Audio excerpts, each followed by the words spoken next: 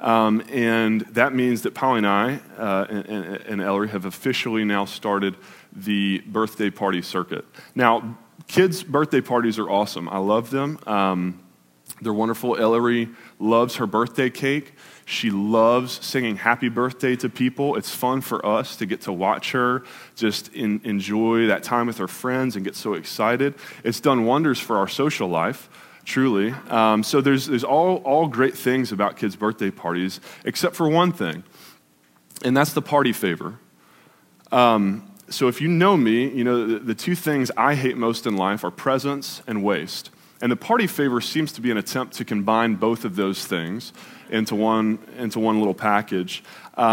Because now not only am I not able to teach my child that it's more blessed to give than to receive, because she goes to people's birthday parties asking what she gets to unwrap and bring home now, but you're also forcing me into the position now where I've got to decide whether to just go ahead and throw away that 10-cent finger puppet when we get home, just go ahead and throw it in the garbage now, or do I, and violate my personal biggest pet peeve about wasting things, or do I invite it into my home, knowing full well that it's never going to get touched again except for every single playtime when we have to dump all the toys out on the carpet, right, parents, and then, you know, she doesn't bother with it until we got to pick it up every day for the rest of our lives. So let's all just agree for any parents that we're not going to do party favors anymore. But all that to say, this morning, I think that as our 6-month-long party that we've been having together in the book of 1 Peter draws to a close, I think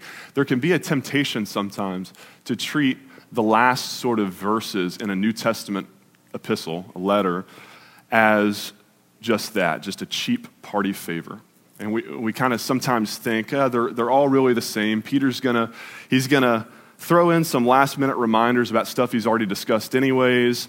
He's going to send out some shout-outs to some obscure first-century Christians.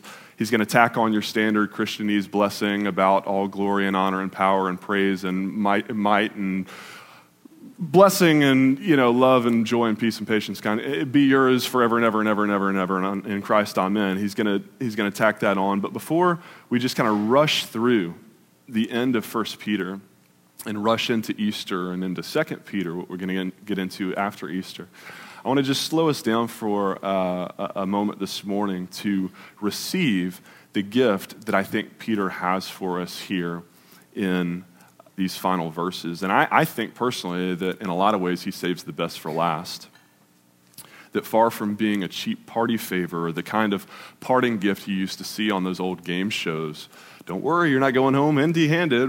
Here's a year's supply of Pepto-Bismol or whatever they used to give out. No, Peter's parting gift to us here is more like the gift that the winner was playing for, the brand new Corvette.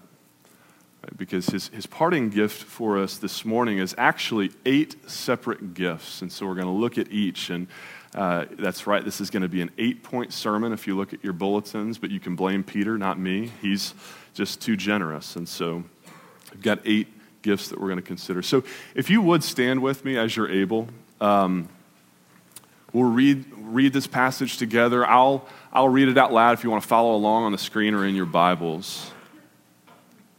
Humble yourselves, therefore, under the mighty hand of God, so that at the proper time he may exalt you, casting all your anxieties on him, because he cares for you. Be sober-minded, be watchful. Your adversary, the devil, prowls around like a roaring lion seeking someone to devour. Resist him, firm in your faith, knowing that the same kinds of suffering are being experienced by your brotherhood throughout the world.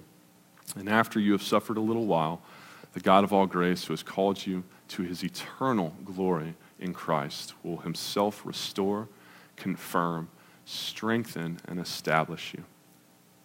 To him be the dominion forever and ever. Amen.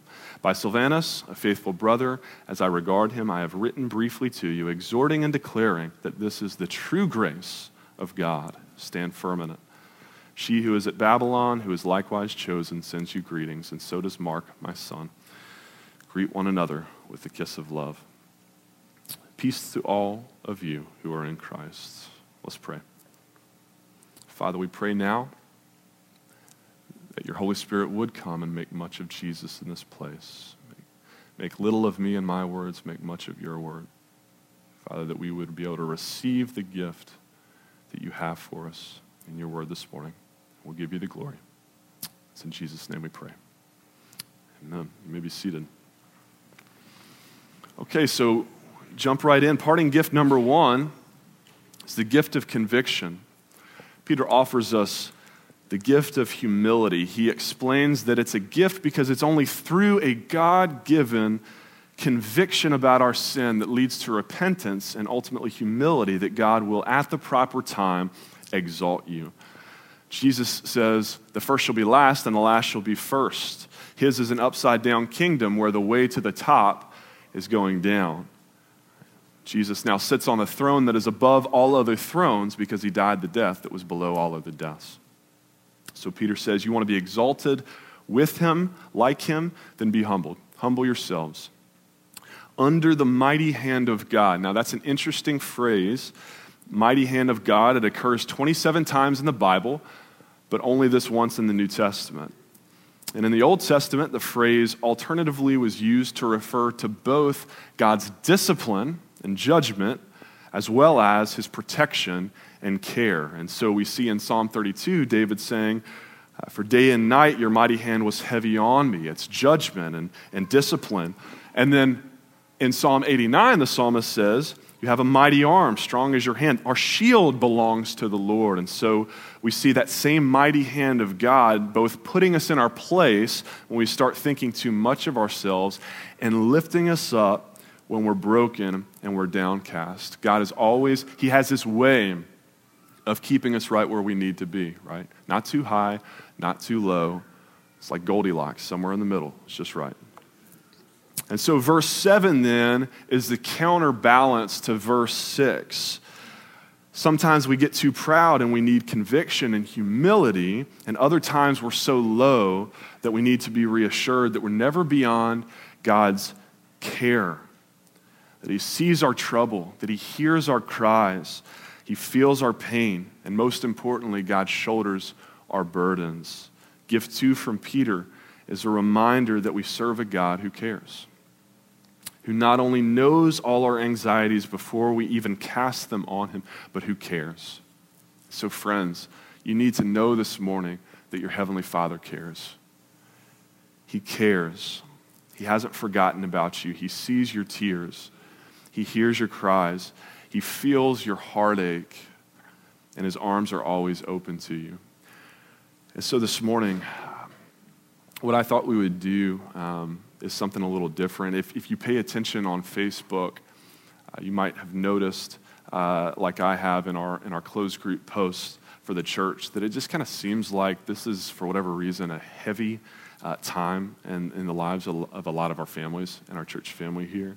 In fact, I see that we've got a lot of folks missing because they're at funerals or visiting family, or a lot are on spring break too. But it seems like a difficult season. So rather than just preach about how we ought to cast our anxieties on the Lord, I thought that maybe we could just do it together. And we've done this in different ways here at West Hills over the years, but what I'm envisioning this morning is more similar to what some churches call the prayers of the people, if you're familiar with that. And so what I want to do is I just want to list off a few categories of types of prayer requests. And if the Lord brings someone to mind for you who you know is suffering with that right now, whether they're at West Hills or otherwise, just somebody who you'd like collectively for us to lift up in prayer this morning, would you just say their name out loud? And once someone is named, let's just allow 10 or 15 seconds to all collectively surround that person, lift that person up in prayer. Whether you know them or not, just pray for that person, that name, whether you know what's going on or not. And after a moment then, 10 or 15 seconds, somebody else can name someone else aloud and lift them up. We'll pray for them, and then someone else. And after a minute or two, when it seems like we've kind of exhausted that category, then I'll move us on to the next one. And I've warned the AV guys, and so the camera's going to be off. We're not going to put this on the internet, so you don't have to worry about that. If you want to pray for somebody who you're not sure if they'd be comfortable with it being public, first of all, again, we don't need the specific nature of the request, just the name. But if you're not sure if they're comfortable even with just being named, then just pray for them privately instead. But for those who are humble enough to say, I need your prayers right now, I need your prayers, then let's turn our thoughts and our prayers to them this morning as we intercessory prayer on their behalf, and collectively cast our anxieties on the Lord, okay? Let's pray. Still got 6 gifts to go. Gift number 3, Peter gives us, this will be our longest one. The others are much shorter. Gift number 3, Peter gives us a counter to our enemy. Peter spends the most time on this one, actually. It's kind of interesting. A counter to our enemy, the adversary. He warns us that Satan is just waiting for an opportunity to attack, but then Peter lays out a game plan for how we were going to counter that attack. First, 5 subpoints here. First, we need to ready ourselves. Verse 8. Be watchful, be sober-minded, he says. It's the same Greek word, nephate, from chapter 1, verse 13 that we looked at a few weeks ago. Sober up. Peter instructed us there that we are to sober up, to gird up the loins of our minds, to roll up our tunics so we can run hard after Jesus. And we pointed out that drunk people make for bad runners. And similarly here, Peter makes the point that drunk people make for bad watchmen. If you've heard reports of a lion in the area devouring people, and you're on night duty, don't have one too many around the campfire, right? Because you need to be on full alert. And that's our situation, Peter says.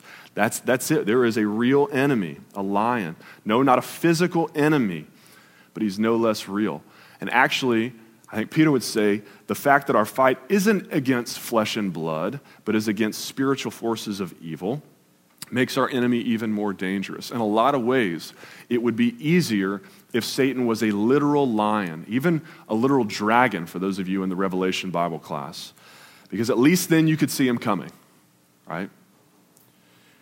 And if this seems a little out there for some of us, and you get uncomfortable and we start talking about Satan, and I don't really do all that spiritual realm stuff, with all due respect, you're going to have problem with Christianity. Christianity is going to be tough for you because we subscribe to a supernatural faith, because we serve a supernatural God, literally a God who's literally beyond nature and the physical realm. The Bible says our God is spirit, right? But he's no less real.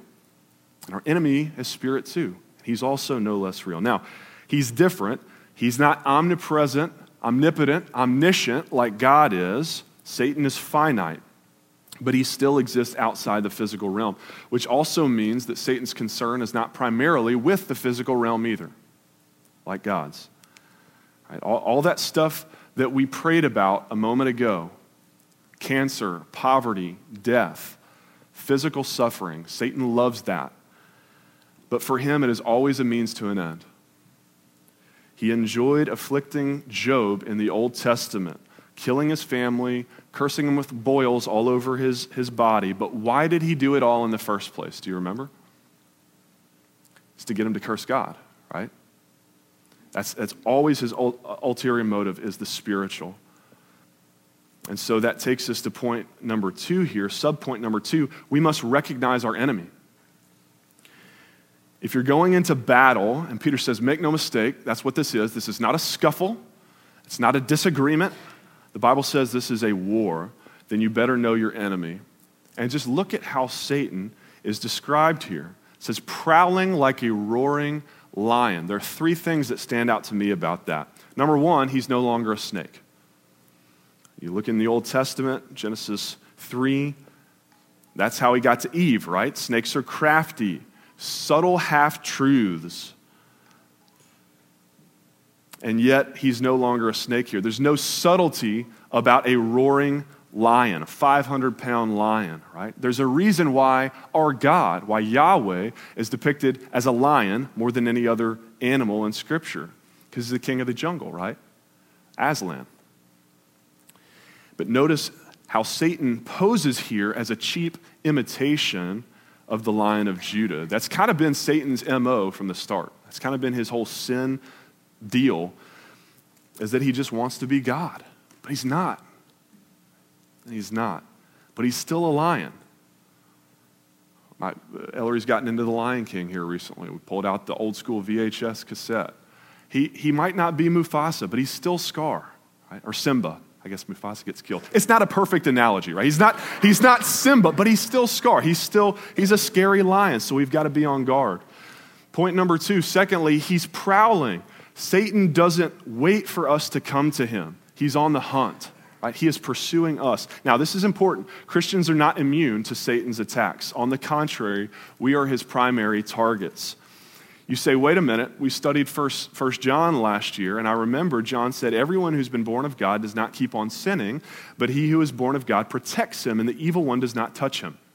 Well, that's true. But God also prophesies in the book of Revelation 2:10, he says, the devil will throw some of you into prison that you may be tested in the last days.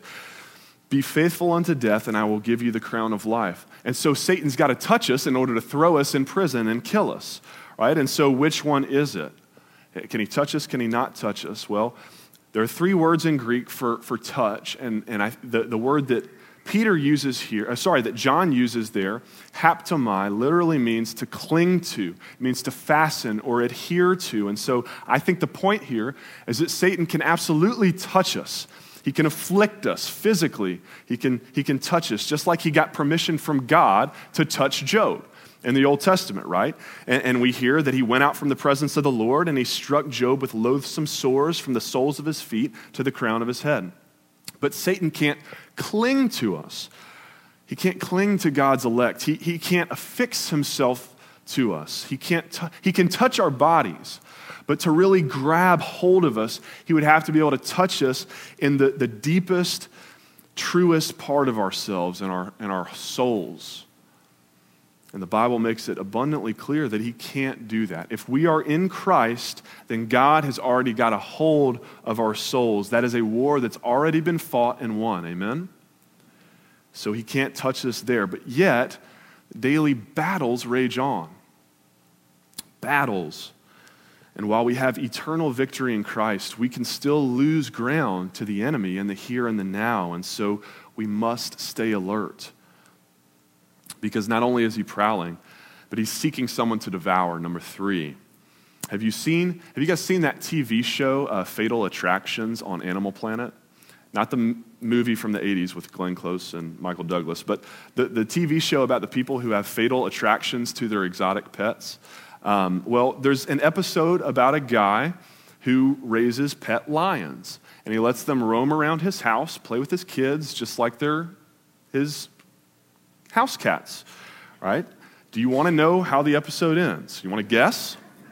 I mean, you laugh, but this is the point. Satan is not a cuddly kitty cat, right? He doesn't want to play with you. He wants to rip you to shreds, devour you completely, Peter says. That's why 1 John 5 said Christians don't go on sinning, because if we still think that sin is just a game, that no one's really getting hurt, or all the other ways that we justify our sin, then we don't get it at all.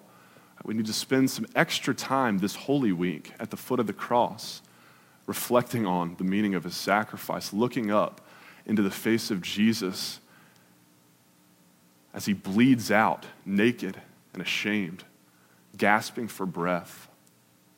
That is how serious our sin is. And all Satan needs is an inch, just a foot in the door, and he will take it and run with it and seek to bring us down. And so Paul says, don't give him a foothold. Ephesians 4, don't give him a foothold, not an inch. And so how do we do that? How do we make sure we don't give him a foothold? Well, we resist him. Number 3, we resist him. Verse 9, how? By being firm in your faith, Peter says. Don't wait until you're really tested, until Satan puts you through the ringer to invest your time and your energy in your faith. If you wait until you can see the enemy army marching against you, until they're upon you to start reinforcing your city walls, it's too late. We've got to make every effort to ensure that our faith is firmed up before the battle really heats up. So what's true in March Madness is true in spiritual warfare. The best defense is a strong offense. Got to keep the ball in their court, right? And there will come a day when you and I, we will desperately need to have our closets stocked up with the full armor of God, with the belt of truth, the breastplate of righteousness, the shoes of the gospel, the shield of faith, the helmet of salvation, the sword of the Spirit, which is the word of God. We will need these things because we all get tested in this life. If it hasn't come for you yet that day, it will. Peter says, don't wait to go shopping for the armor. Go get it in your closet right now. This is precisely what Peter has spent his whole letter devoted to, is building up our faith, our knowledge of the truth, our understanding of the gospel, our passion for righteousness, our confidence in the scriptures, so that the Lord might find us ready in any season, firm in our faith for the trials that are sure to come our way. And number fourth way that we counter Satan is by remembering that we're not alone. In verse 9, Peter says, remember that the same kinds of suffering are being experienced by your brotherhood throughout the whole world. Brené Brown says that the two most powerful words in the English language are me too. Me too. That's empathy. That's not just sympathy. We prayed about it a moment ago with Jesus, but do we know the difference? This is an important distinction. I found a really great video clip that I couldn't help but share with you guys that lays out the difference between empathy and sympathy. This is important, so if you'll watch. And to me, I always think of empathy as this kind of sacred space when someone's kind of in a deep hole and they shout out from the bottom and they say, I'm stuck, it's dark, I'm overwhelmed. And then we look and we say, hey, you can climb down. I know what it's like down here, and you're not alone. Sympathy is, ooh, it's bad, no, you want a sandwich?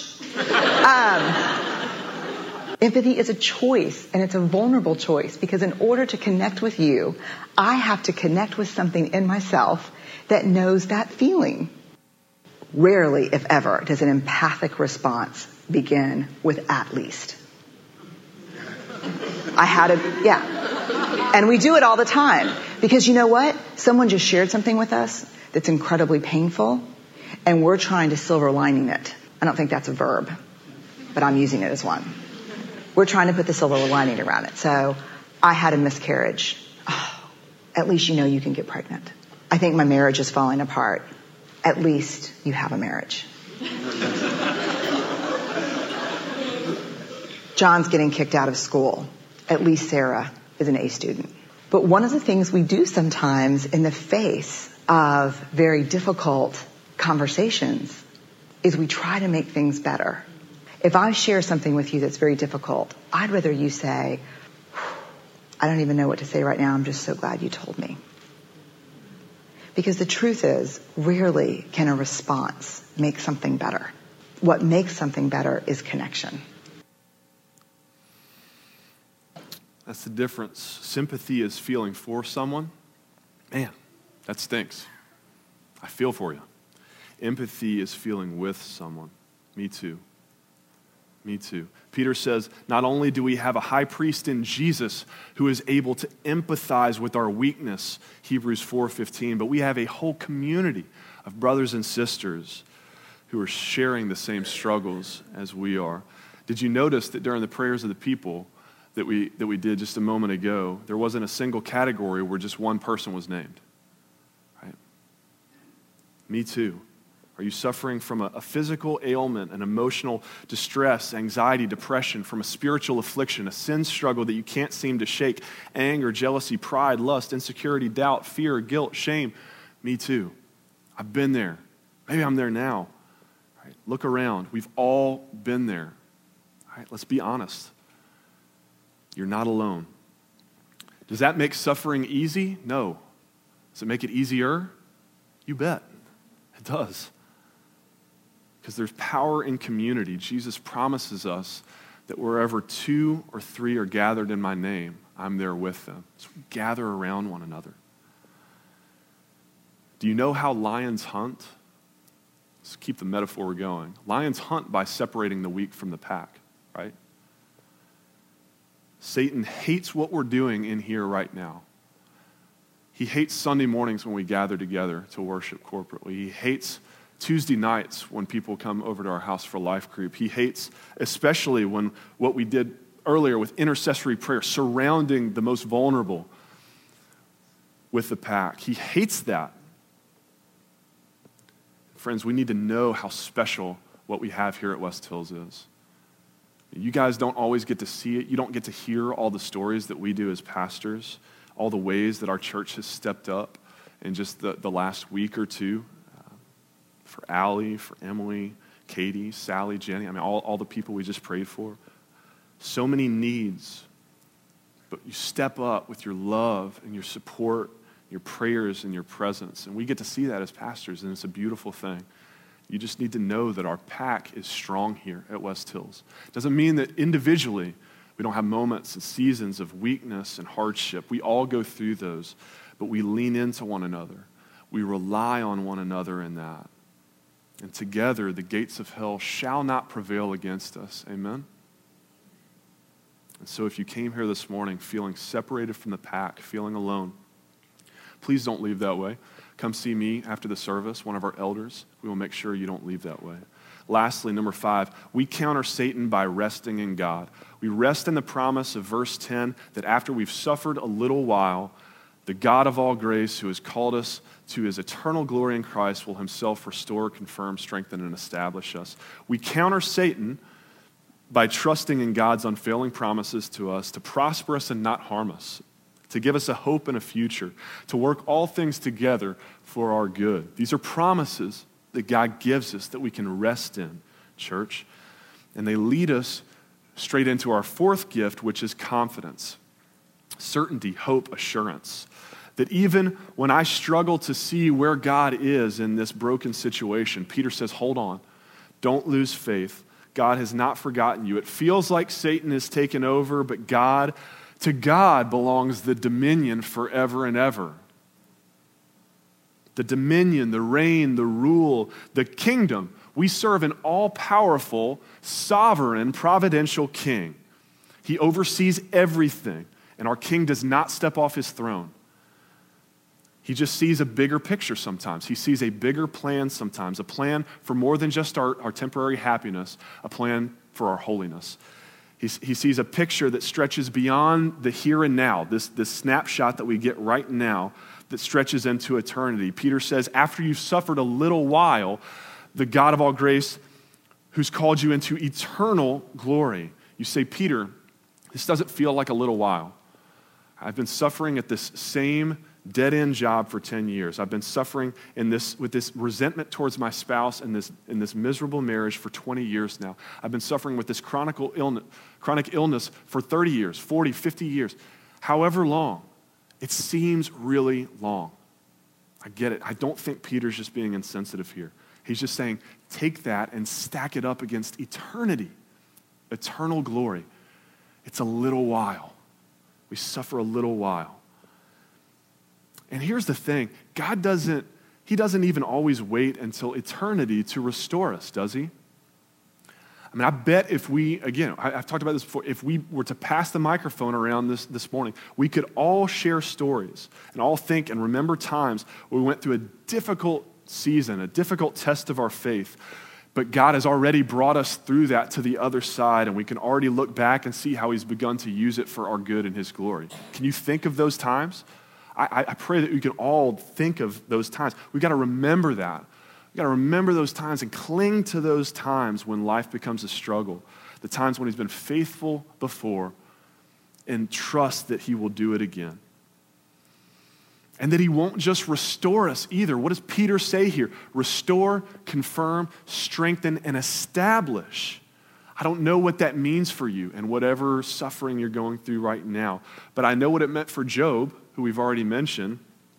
We hear the Lord restored the fortunes of Job and gave Job twice as much as he had before. The Lord blessed the latter days of Job more than in his beginning. He had a lot of animals, a lot of family, lived a long time, and Job died an old man and full of days.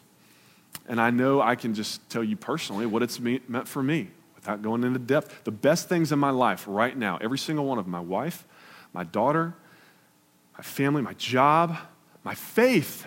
It's all been only after a season of what seemed like a long, difficult time of trial, hardship. And so hold on, Christian.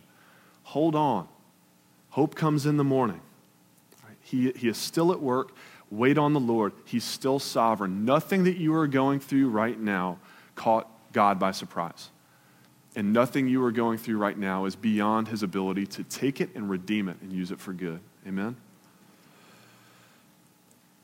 And when we realize that, it leads us to gift number 5, celebration, there in verse 11. Celebration, the confidence that we have that despite any suffering Satan can throw at us, knowing that our God is infinitely bigger and better, that compels us to celebrate him. Like we did together this morning when we sang. When we realize that God can take what Satan meant for evil and turn it around for good, then sings my soul, my Savior God, to thee. How great thou art. When we realize that he can take even the worst darkness the world has ever known on the cross and redeem it and transform it, use it for his own good purposes, for our salvation, then we sing, this is amazing grace. Worthy is the Lamb who was slain. When we realize that we have a reason to sing on through the night, that our hope remains eternal because Jesus is alive, then we sing, praise the King. He is risen. Praise the King. Church, we have a reason to sing these songs of hope and celebration because he is making all things new, and that includes you and your suffering and your struggle right now. Peter gives us gift number 6, confirmation. Confirmation that what he writes here for us and that what we now consider sacred scripture are not just his words, but is the true grace of God. Peter confirms the integrity of his letter and its content, the gospel, that it's undisputed, it's authoritative, and it's trustworthy. He does this especially in his second letter, where he boldly proclaims, we were eyewitnesses of his majesty. And we have this prophetic word more fully confirmed. There's that word. No prophecy of Scripture comes from someone else's own interpretation. For no prophecy of Scripture was ever produced by the will of man, but men spoke from God as they were carried along by the Holy Spirit. Peter says, this isn't hearsay. I was there. I saw him with my own 2 eyes, dead on the cross, and then I saw him 3 days later. I felt the nail-pierced hands. I saw him in the upper room. Eyewitness testimony. So did Matthew, John, James, no one writing Scripture. What Peter already here in the first century considers Scripture, he calls it Scripture. No one does so on their own. Peter says, we write carried along by the Holy Spirit. He says this right here is the living, abiding Word of God. Chapter 1, verse 23. It's the Word of God. Liberal commentaries, they don't know what to do with Peter's reference to Silvanus here in verse 12. They don't accept that Peter wrote this letter. It was some later fake Peter, and so yet they can't make sense of why this author then would reference Silvanus, a.k.a. Silas. We know him from 1st and 2nd Thessalonians, from 2nd Corinthians, from Acts. He was Paul's right-hand man in church planting. He's well known throughout the church world. All these churches that Peter references, well known. And so these scholars can't explain how 1 Peter could have wound up being so widely considered as Scripture in the early church if it was supposedly written by this later fake Peter and therefore couldn't have been hand-delivered by Silvanus. They can't explain that. And see, history matters. History matters for us, friends. Right? It matters that we have 22 historical, ancient documents attesting to Jesus' crucifixion, 11 of which aren't even Christian writings. That matters. It matters that we don't base our faith around some abstract theological principles, but on a historical person and a historical event that changed all of history. That matters. And the historicity of Peter's letter here, his gospel message, is confirmation of the hope that is ours in Christ. Gift number 7 is community. Community. We've already talked about this some, but Peter mentions not only Silvanus here, but Mark, who was Peter's scribe and his spiritual son. Peter discipled him, and Mark would later use Peter's eyewitness testimony to record his own gospel narrative. And then Peter mentions this sort of enigmatic she who is at Babylon, who most scholars think agree refers to the church in Rome. Whoever she is, the important thing for us here with all these references is Peter doesn't merely leave us with an admonition to live out Christian community. He offers us an example himself of one who does so. He models for us the kind of fellowship and unity to which Jesus calls his church. We need one another. We need one another, friends. We need one another. We're created by a relational God for relationships. And we could joke about verse 14 here where he talks about greeting one another with a kiss of love. I tried to get Scott to use that for our passing of the peace this morning and have y'all greet each other with a kiss, but he thought we might scare some visitors away. Probably scare some regulars away. But all jokes aside about that, Dan Doriani says this in his commentary on 1 Peter. He says, the kiss of greeting was common and demonstrated friendship, kinship, and affection in the first century. It is still known in many cultures today, but where the practice is alien, we find other ways to demonstrate our affection. That could be a handshake or a hug. Physical affection is important, as the fivefold command to greet with a holy kiss shows. But the custom must be grounded in reality. We need genuine ties for the signs of affection to carry weight. It's awkward, not helpful to hug a stranger. We need relationships and must take time to form them. I was personally reminded of the awkwardness of hugging a stranger just this past weekend. I was attending a funeral and went up to give someone a hug and realized after it was already too late that she was not who I thought she was. And you ever do that? And you've committed and you're there and there's no coming back. And so you just hug it out. And I'm already embracing her and she introduces herself and tells me her name. And it's definitely not who, she kind of tells me her name in my ear. So I didn't know what to do. I just said, I'm sorry. And finish the hug, walk away and laugh. But all jokes aside, how let's think, just spend a moment this morning thinking about how do you greet people? Whom do you greet how, right? Who gets a handshake from you? Who gets a hug from you?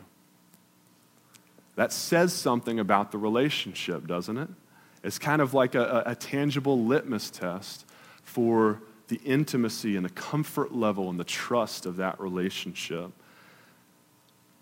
And some of y'all are smiling and looking at me right now like this is getting awkward. You need to move on. I'm going to be overthinking things in the foyer after the service. Now, I'm just trying to make this really uncomfortable for everybody. And afterwards in the foyer, I want you just overanalyzing, like, do I hug her? We've been in life group together for 3 months, but I'm not really a hugger, but I don't want her to be offended now, not think that I care about her. You can always just go with the side hug, the most awkward of all for Christians. But here's the point, this kiss of love, right? It's a good relationship check for us, isn't it? It's kind of like an accountability check. If we're growing in our relationships, we'll hug people now who we used to shake hands with. We'll shake hands with people we used to just smile at across the room. And, hopefully we'll make new friends every Sunday as new people come and join us. That's community. That's Christian community. And we need it. And lastly, gift number 8, Peter leaves us with the gift of comfort. Verse 14, peace to all of you who are in Christ. And so we end where we began, actually. Peter opened his book in chapter 1 with grace and peace be multiplied to you, and he signs off here in chapter 5 with the God of all grace and peace to all in Christ. And so my hope and my prayer for you is that 1 Peter has brought you as much comfort personally as it's brought me these past few weeks and months. Not the kind of comfort that the world seeks, not insulation from pain and suffering. Those are inevitable, and God doesn't promise us that, but he promises us something much better. He promises us that for those of us who are in Christ, that he'll be there with us in the midst of it, in the midst of our suffering and our pain, and that he cares, and that he can and he will take that suffering, he will redeem it, and he will use it for our good, because he'll use it ultimately to make us more like Jesus. And that's what we need most anyways. And that gives us real comfort, real peace. Let's pray.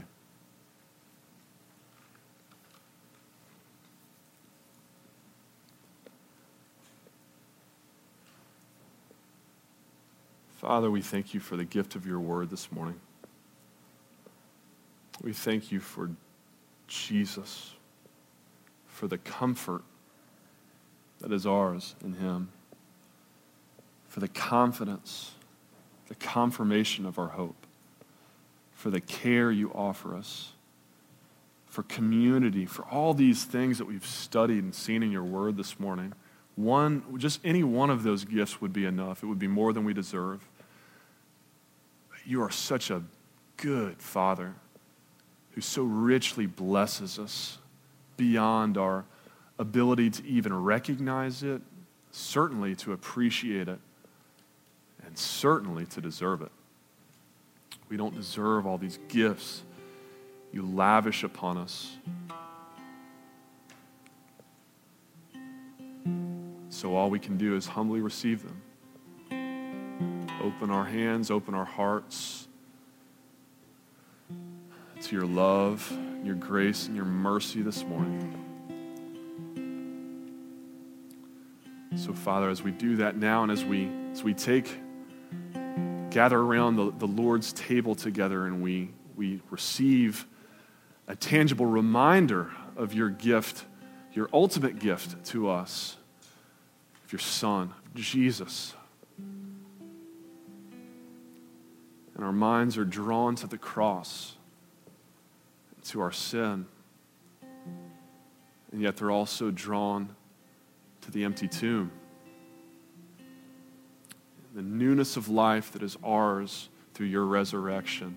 We celebrate Good Friday and Easter this morning. As we remember that,